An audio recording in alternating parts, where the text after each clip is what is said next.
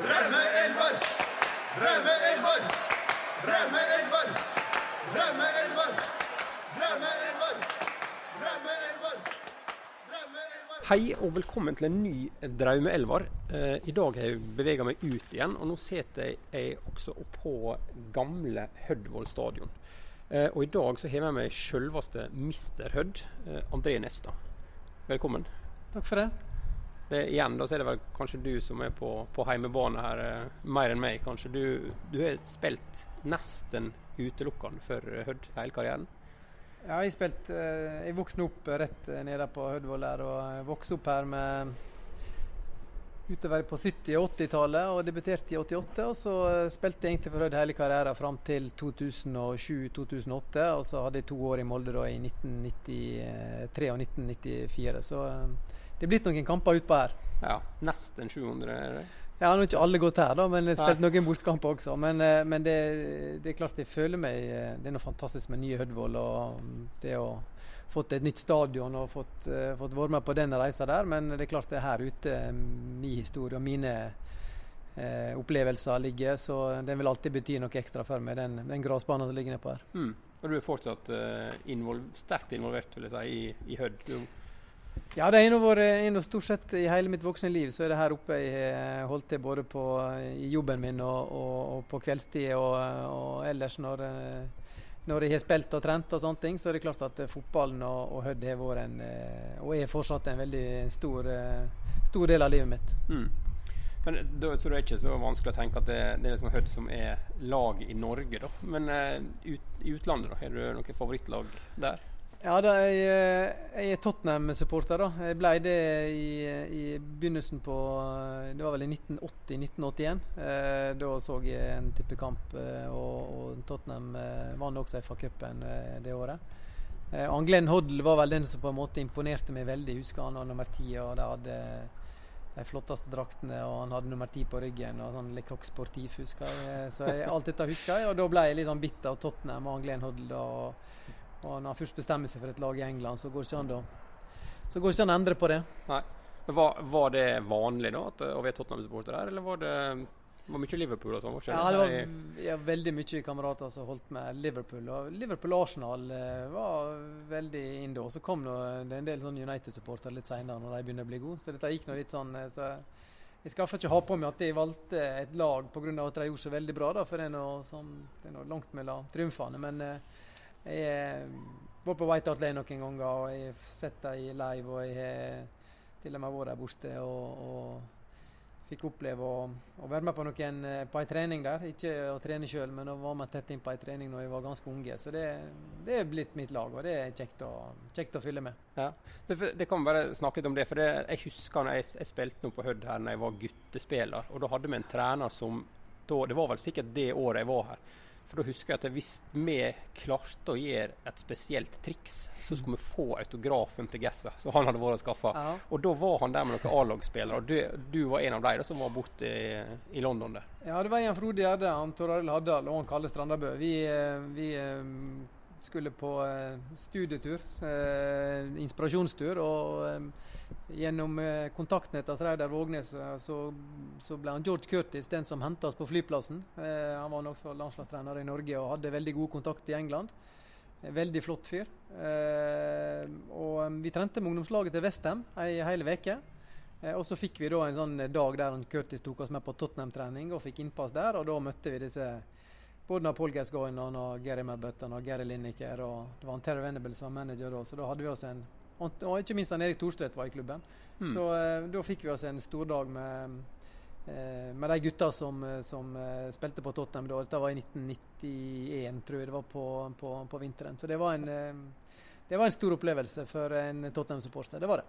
Husker du noe til disse West Ham juniorene, om det var noen som var noe da senere? Nei, det husker jeg ikke, men det var noen. Jeg husker han John Bond var vel manager, og jeg husker han Chris Hughton hadde nettopp kommet fra Tottenham, gikk til West Ham, så han var der, og jeg husker han Frank McGavin spilte der, og så en del av disse, men om det var noen av juniorene som slo til i West Ham, det husker jeg ikke, men det var i hvert fall en kjekk opplevelse, en spennende læring å komme dit bort til litt annen fotballkultur enn vi er vant til her i Norge da.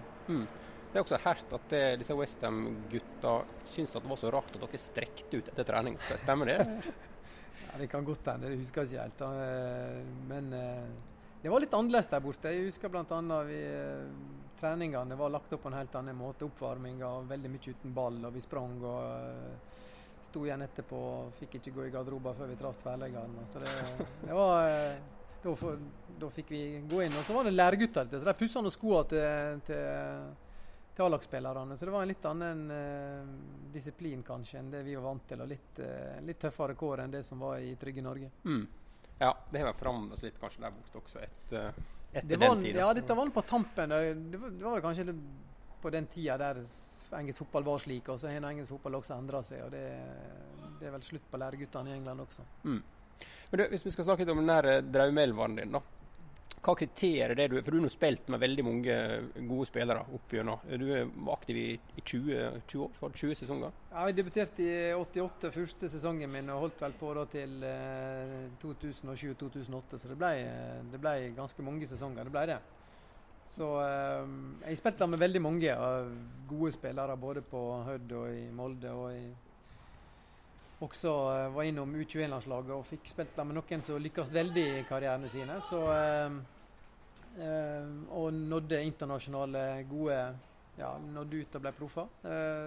Men jeg er ikke tatt utgangspunkt i de som jeg spilte sammen med, men mer de som jeg som jeg synes på en måte jeg spilt på som jeg byttet et eller annet i oppveksten når jeg vokste opp og hadde noen idol da, som var viktig å ha både i Tottenham og i Bayern München. Og jeg er også litt glad i tysk fotball, og jeg har alltid syntes at Bayern München er vår Klaus Augenthaler og Lothar Matthäus og de gutta der vokste opp. Så var det tippekamper en stund med Bundesliga også, og da ble jeg fascinert av tysk fotball.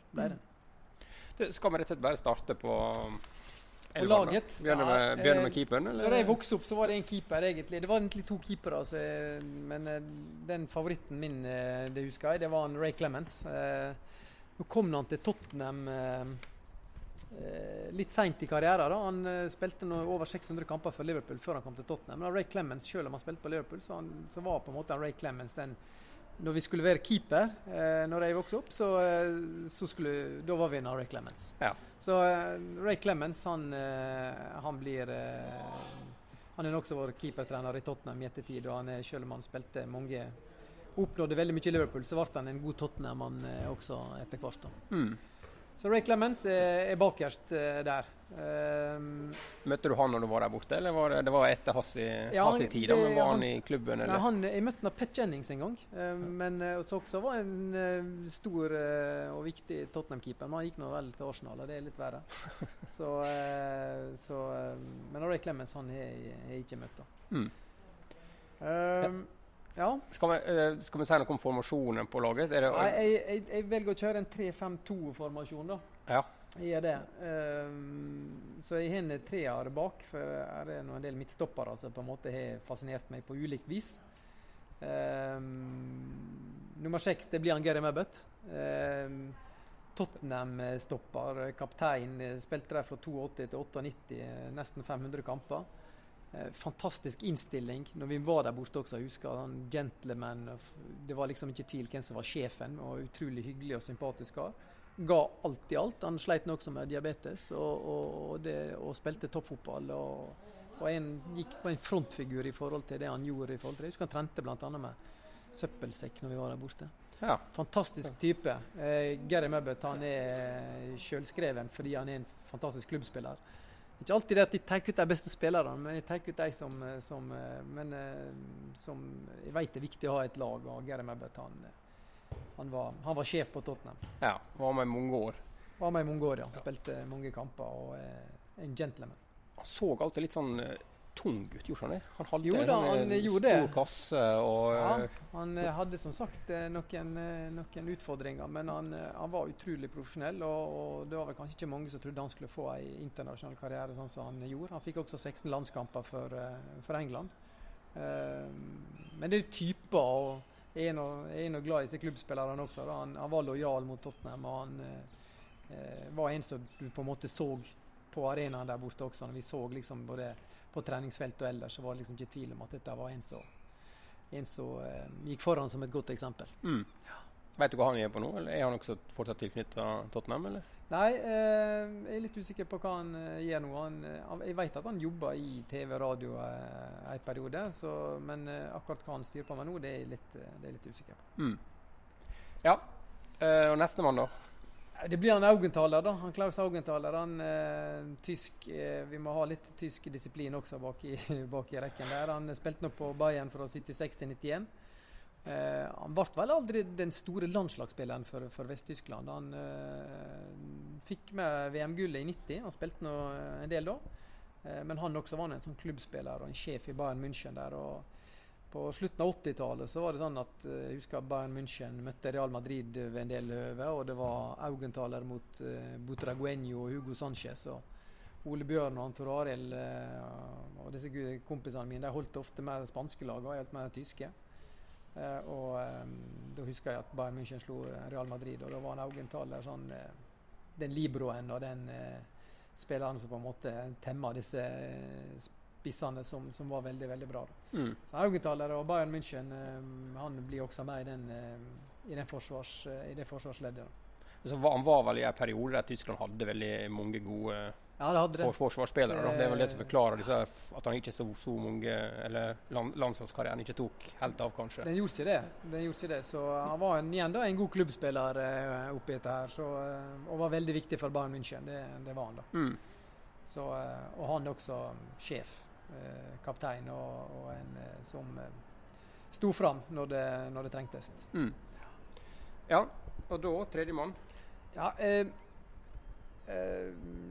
både Gary Mebbutt og Klaus Augenthaler var noen spillere med en tøff spillestil, og så lot meg fascinere litt av nederlandsk fotball også på denne tida her, med Ronald Koeman, en midtstopper. Jeg husker vi var på treningsleir i Nederland i 1989, og da var vi og så Nederland mot Sovjet den gangen, og da husker jeg den strake rista av Ronald Koeman, både på skudd og på passninger. Det var nok vi tok med oss hjem igjen, og så ble det bare at vi snakker ikke om strak rist lenger, men vi snakker om Koeman-passning, og det var en klokkeklar langpassning som gikk rett fram uten at det var noen dupp eller snø på den, så vil jeg si. Det var en strak rist, og Ronald Koeman hadde nå en veldig god karriere i Barcelona, og var god der. Ikke noe sånn fantom, han var kanskje best offensivt da, ikke så god defensivt kanskje, men i den offensive delen av spillet så var han enorm. Jeg husker på Philips Stadion, når han kom over mål så ropte det boom, boom, boom, da ville han skulle skyte. Ja, for det var først og fremst den slegga som var varemerket. Det var det, og vi må ha med litt kreativitet også i forsvarsleddet. Men det var også frispark, han skåret en del, det ligger en del ute på YouTube, det er bare å søke opp fantastiske skudd, ja, den strake rista, altså langpassningene så kunne på en måte skru opp et tett forsvar når han bare venter spill av den biten der, så det er faktisk noe som i min treningshverdag så var nok vi alltid siktet mot, det var Ronald Koeman passning, det var en strake passning, i Norge var vel kanskje Per Egil Ahlsen som var nærmest en sånn type strak passning så Ronald Koeman hadde. Ja, for det var ikke sånn, det var samme dødballen også, det var ikke mye skru og finesse, sånn. Det var rett frem og veldig, veldig hardt. Det var det. Så gikk det vel et rykte om at han hadde knokket tverleggene også, var ikke det, og husker jeg for den gangen. Han hadde i hvert fall krutt i støvlene, det er ikke tvil om, og vi som er fotballspillere er ofte interessert i fotballsko.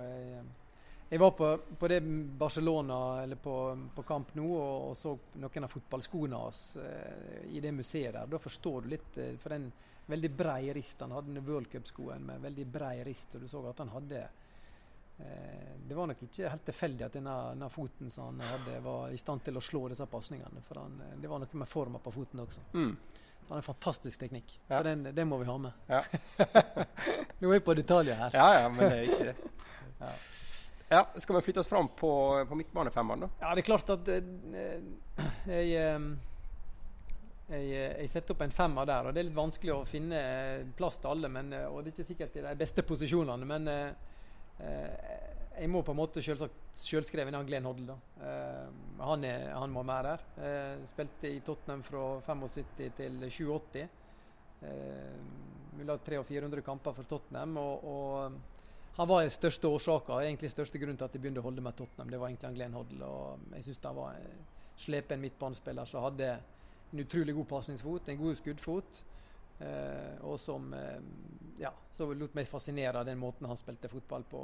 Det er ikke sikkert han passer helt inn i England alltid, på landslaget. Han var kanskje litt mer sånn italiensk i stilen, eller fransk, eller spansk, men han var for en fotballspiller så lot meg fascinere. Det gjorde han absolutt. Ja, veldig sånn avslappet stil, så jeg tenker litt sånn Sokrates på Brasil også, var det sånn, det så enkelt ut. Stram i ryggen, og han hadde en sånn, jeg husker han liksom, måten han opptrådde på var litt sånn, det var liksom ikke bare, han var best offensivt da, han var ikke, og hadde veldig god passingsfot, godt overblikk, fantastisk overblikk,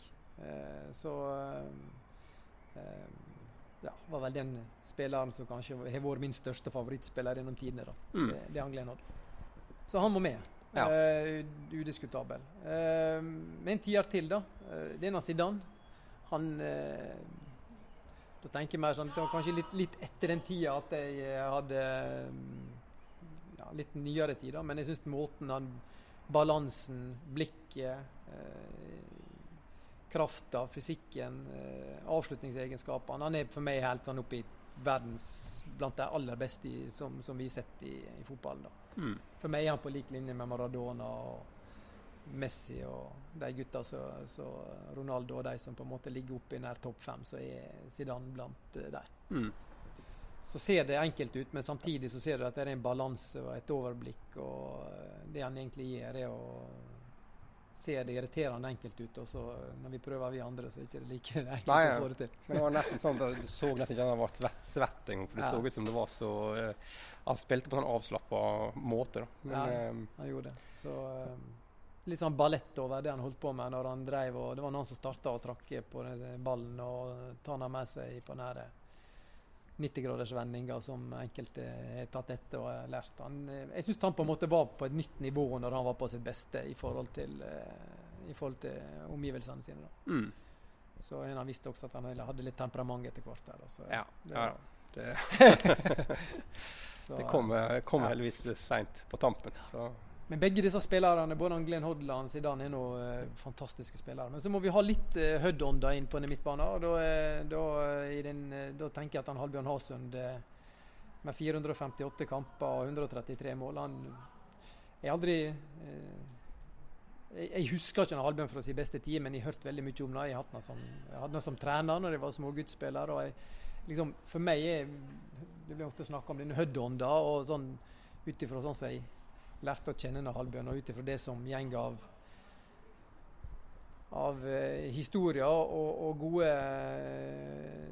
historier om han, så er det klart at han på en måte representerer den Hødd-ånda der at vi alltid skal stå på og jobbe knallhardt og springe så masse at vi, var vel det han sa en gang, Halbjørn, at vi må springe så mye at motstanderen føler på at vi er en mann med enn deg. Og det er litt sånn, jobbe hardt, aldri gi opp, stå på, jobbe for lagkameraten. En fantastisk klubbspiller som representerer på en måte Hødd i den gullalderen, og som var veldig viktig for Hødd-historien videre, den gjengen der, og da var Halbjørn en som jeg vet veldig mange setter høyt, og det gjør jeg også. Og vi trenger en skikkelig sløgger inn på midten der, så det er litt dueller med Glenn Hoddle og Zidane, så jeg tror han utfyller deg godt da. Så på siden Chris Waddle da, på venstrekanten, en slepen venstre kantspiller, så jeg synes det var veldig god på sitt beste. Ikke verdens beste fotballspiller, men i England synes jeg han var god. Jeg synes han var god på Tottenham. Han Gessa, så jeg også hadde plassert på andre siden. Kanskje ikke superposisjon av Gessa, men han må bare være med her. Han må det. Han var så god på sitt beste. Han hadde en sånn energi. Det var synd at ikke han fikk noen skade, så satt han tilbake igjen i FA Cup-finale mot Nottingham Forest.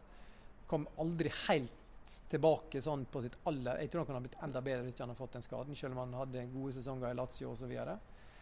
Men Chris Waddle og han Paul Gascoigne, der var på en måte da, i den tida jeg vokste opp der, så var de ekstremt viktige og spennende å se på og sjekke. Chris Waddle kunne på en måte drible både 2 og 3 og 4 og 5, og det gjorde Gassa også. Og det er nok ikke tvil om at det er en grunn til at de begge to spilte nå. Ikke så veldig lenge i Tottenham, men i en periode der de fylte laget veldig tett og var imponert over det de gjorde. Waddle er en av de få kanskje britiske på den tida som hadde en ganske god karriere utenlands. Ja, han var ganske god i Frankrike. Ja. Både han og Glenn Hoddle spilte nå i Monaco og gjorde det bra. Så, og det kan godt hende begge disse passer kanskje litt bedre inn i denne fotballen en periode der. Det kan være. Så, men jeg vet ikke hvor man Lazio-perioder til Gassa. Det er vel kanskje fotball. Det er mer hår og sånn du husker fra den. Han begynner med så her hair extensions. Han fikk i lunghåret. Han hadde litt du kan si VM i 1990 var nå på en måte da han slo gjennom og var ekstremt god for England. Vi husker det bildet da tårene kom etter straffemissen mot var vel Tyskland. Det var ikke han som misset, men da de gikk ut i semifinalen mot Tyskland. Tyskland vant VM i 90.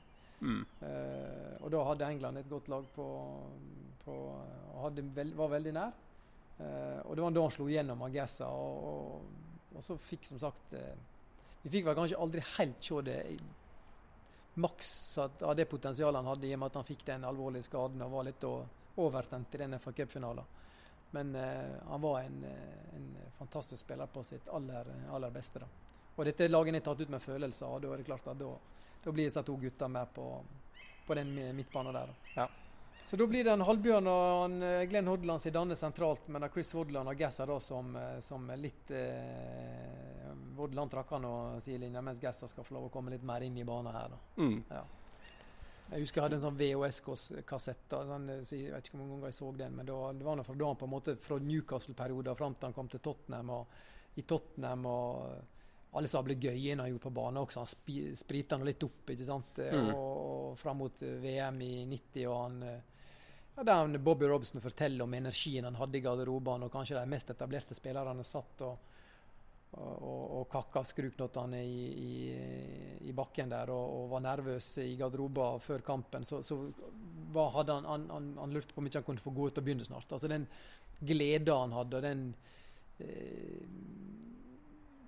den totale fryktløsheten han hadde i forhold til å gå ut og spille mot verdens beste spillere. Han elsket utfordringer, han hadde den der, han fryktet ingenting, han var ikke nervøs, han bare gikk ut, han ville komme i gang og spille kampen, og jeg på en måte fikk sett den dokumentarer bak nå, så er på en måte nettopp dette som han elsker spillet, han elsker å komme ut på banen, det var der han trivdes, det var der han på en måte var trygge, og så vet vi alle hvor det er gått utenfor banen med Gassa, og det er noe veldig synd da, for vi så nå i Tottenham der også, da vi var på den treningen, så var han full i energi. Jeg husker det var en torsdag eller en fredag, og det var siste treningen før de skulle spille mot Chelsea på lørdag. Vi var på den kampen. Og da drev A-lagstrening, bare litt sånn formasjonstrening. Og når resten av gutta var ferdige etter en liten time med kort formasjon, Lineker og Mebbet, og så gutta gikk inn igjen og tok sin te og slapp av og tok sin dusj, så fortsatte han med å være med på juniortrening eller på rekruttrening og var med på avslutningstrening. Og han fikk liksom ikke nok før han Welbes kom og sa at nå fikk ikke han holdt på lenger. Da. Så han var liksom, han elsker spillet. Ja. Og så hadde han alltid det som du var inne på, alltid de ablegøyene som var rundt, at han hadde overskudd til å gjøre det mens han spilte kamp også. Det er mange som er nok med å bare konsentrere seg om kampen, men han kunne da gjøre en del andre utenomsportslige ting underveis i kamp. Jeg husker blant annet da den Chelsea-kampen, da skulle vi hente noen fribilletter, og da kom han faktisk ut der før kampen og tøysa og tulla med oss, og mens vi satt på tribunen så kom han bort liksom vi satt helt tett inn på banen, og da kom han bort der til, altså. Vinket til, og så gjorde noen ble gøy og sprang ut på igjen der mens han varmet opp. Det var sånn, vi hadde noen sånn fantastiske treningsdresser som vi hadde fått sponset med Straumann handelslag. Da, så det var lett å kjenne oss igjen, da, men han gjorde det og kom bort og på en måte, det er sånn energi og gas i kjøl. Sånn, det er en fantastisk fyr, så det var tungt å sette at han på en måte skulle få det så vanskelig etter fotballkarrieren, så for en god gutt, det var det, absolutt.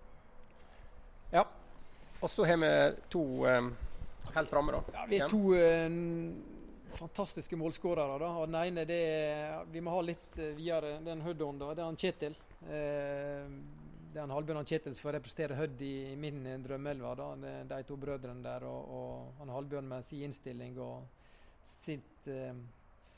sin arbeidsinnsats som han la ned hver gang. Og han Kjetil som skårte 460 mål på 646 kamper i Hødd-drakta, som er på en måte den Hødd-spilleren som har betydd og betyr fortsatt mest i forhold til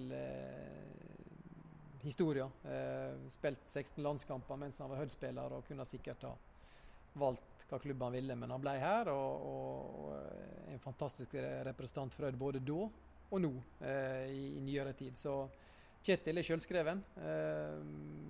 Fantastisk fyr han også, som ikke jeg husker så godt som jeg husker han Kjetil spille kamp, det gjorde jeg, men jeg har også hatt han litt som trener, både på A-lagene og hjelpetrener og ellers, så er en fantastisk type, og det er klart at det han og den gjengen betydde på 60- og begynnelsen på 70-tallet, når gullalderen var her, og det han gjorde i den perioden der som målskårer, og så er det naturlig at han er på det laget. Han spilte nå for Hødd fra 1959 til 1980, så han var innom A-lag i 4-10 år, det er ganske spesielt.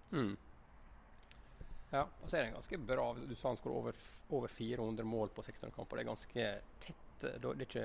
Han er 646 A-kamper, han skårer 460 mål, da, inklusive både privatkamper og ellers, men likevel, da, det er ganske heftig, og han skårte mye mål også når Hødd var i første divisjon, og mange avgjørende mål, og det merker vi jo fortsatt at alltid når jeg reiser rundt med Hødd, så er det alltid noen så spør jeg etter Kjetil og Halbjørn og disse gutta her, når vi møter litt godt voksne karer, så er det mange som husker den tida der, og det som skjedde i Ulsteinvik og Hødd, og i områder der bodde 3.500–4.000 i kommunen, og det var over 5.000 i snitt på kamp en gang på 60-tallet der, så det forteller litt om interesser og det som skjedde den tida der.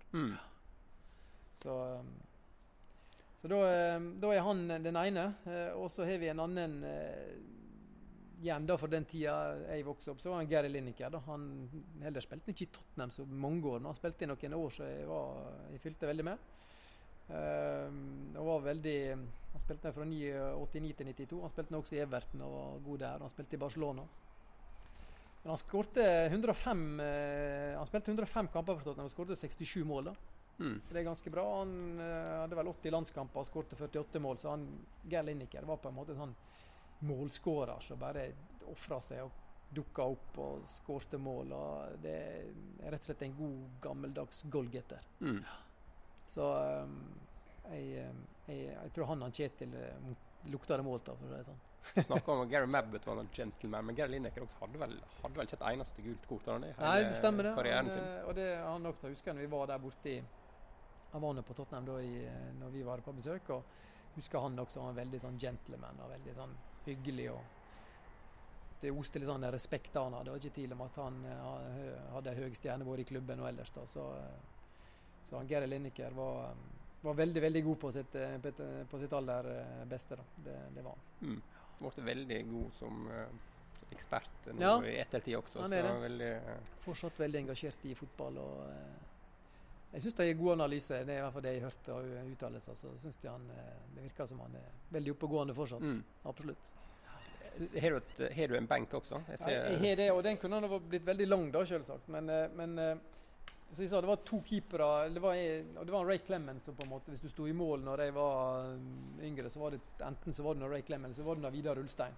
Ja. Vidar Ulstein voksen, og når jeg vokste opp, så var han Vidar, og han Gille da, Egil Åkervik som var keeper på Hødd, og han Vidar sto nå utover da den tida. Jeg var veldig mye på Hødd og her fra tidlig til sent, og jeg husker jeg stod og kikket på han Vidar. Han var veldig god, synes jeg. Så jeg må ha Vidar på benken. Og så har jeg Johan Cruyff.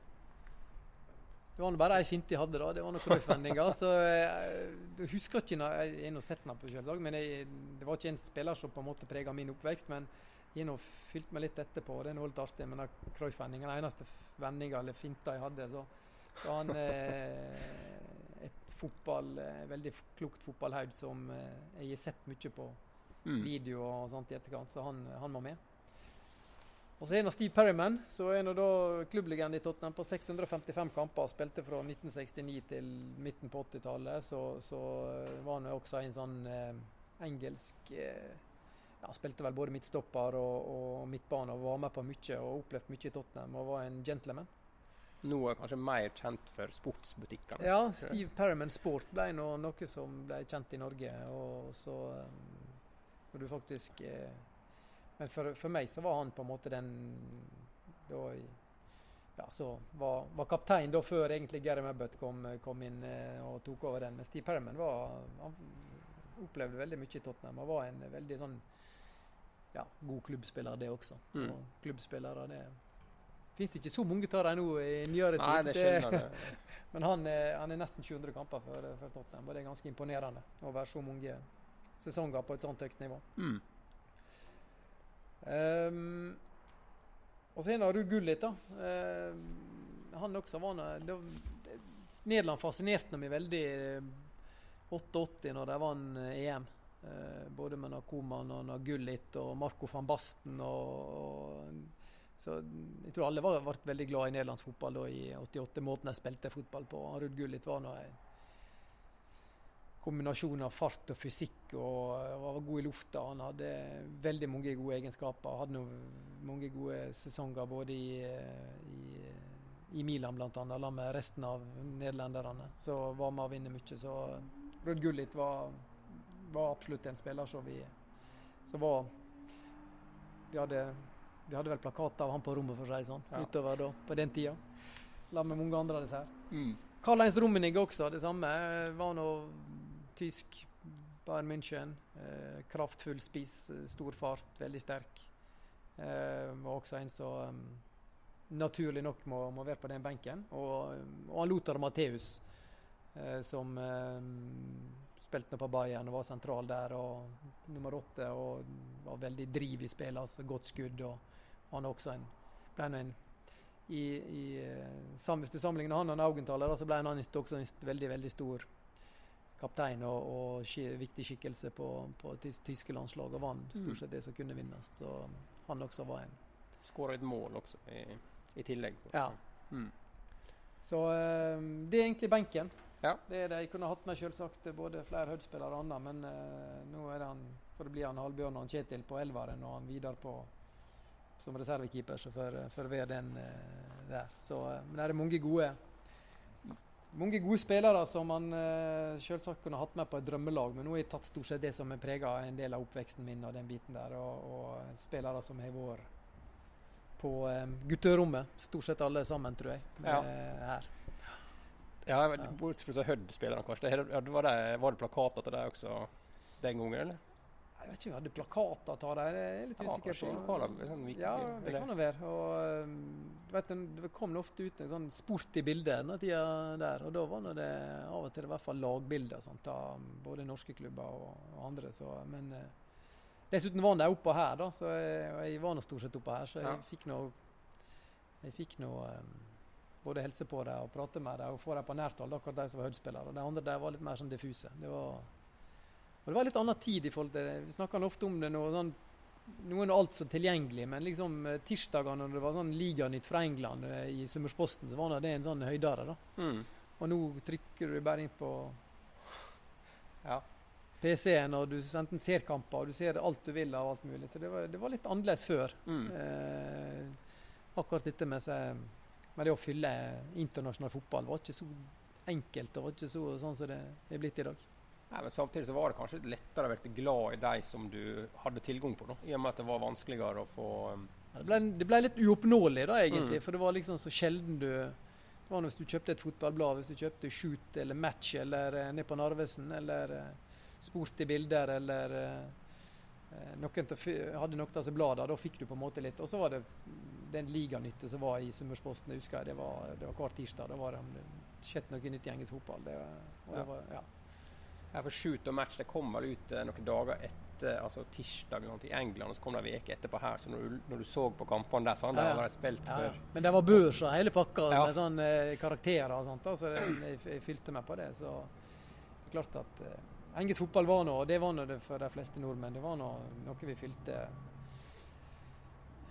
fylte tett, og spesielt engelsk fotball. Men så var det en periode der da, rundt begynnelsen på slutten på 80-tallet, der Nederland slo gjennom i EM og spilte den fotballen de gjorde, og VM i 90 når Tyskland kom på. Så det har liksom hatt sine epoker for min del. Da. Det er rart, selv om at engelsk fotball er noe der i vår og sett kamper og sånt. Men det er kanskje blitt litt annerledes nå når det er blitt litt eldre, at jeg følger kanskje mer med i Tyskland eller faktisk i England. Mm. Ja, du skal bare drage raskt gjennom dette laget. Det er altså Ray Clemens i mål, og så er det Mabbut, Augenthaler og Koman i Beck-treeren. Halbjørn Hasund, Gessa, Glenn Hoddle, Zidane, Waddle på midten. Og så er det Kjetil Hasund og Geir Lineker på topp. Det er en god blanding av mange spennende kvaliteter, og ikke minst en viktig del oppi her, det er Høddhånda også, altså, inn i dette laget her. Så det har vært spennende å sette den gjengen her i dag. Ja, men da sier jeg tusen takk for at du var med, André. Ja, bare kjekt. Produsert av Rubicon Radio.